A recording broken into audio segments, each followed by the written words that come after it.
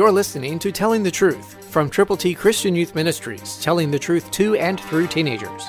Here is Triple T founder George Dooms. Believe on the Lord Jesus Christ. 1 Samuel 17:12, New King James, exposes what God is about to do.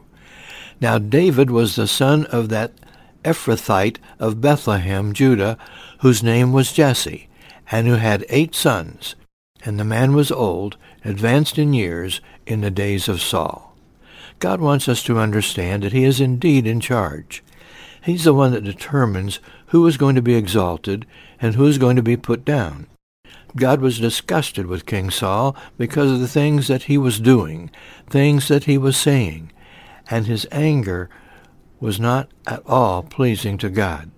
And so God chose someone else to replace King Saul, a son of Jesse, from Bethlehem in Judea.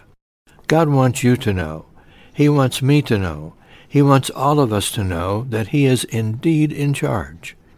And so when God determines to lift you up, be ready to go full speed forward to share the glorious gospel of the Lord Jesus Christ with every person you possibly can.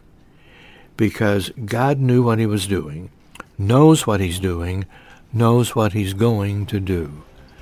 So be willing to be put up or to be put down if you displease God. Christ through you can change the world.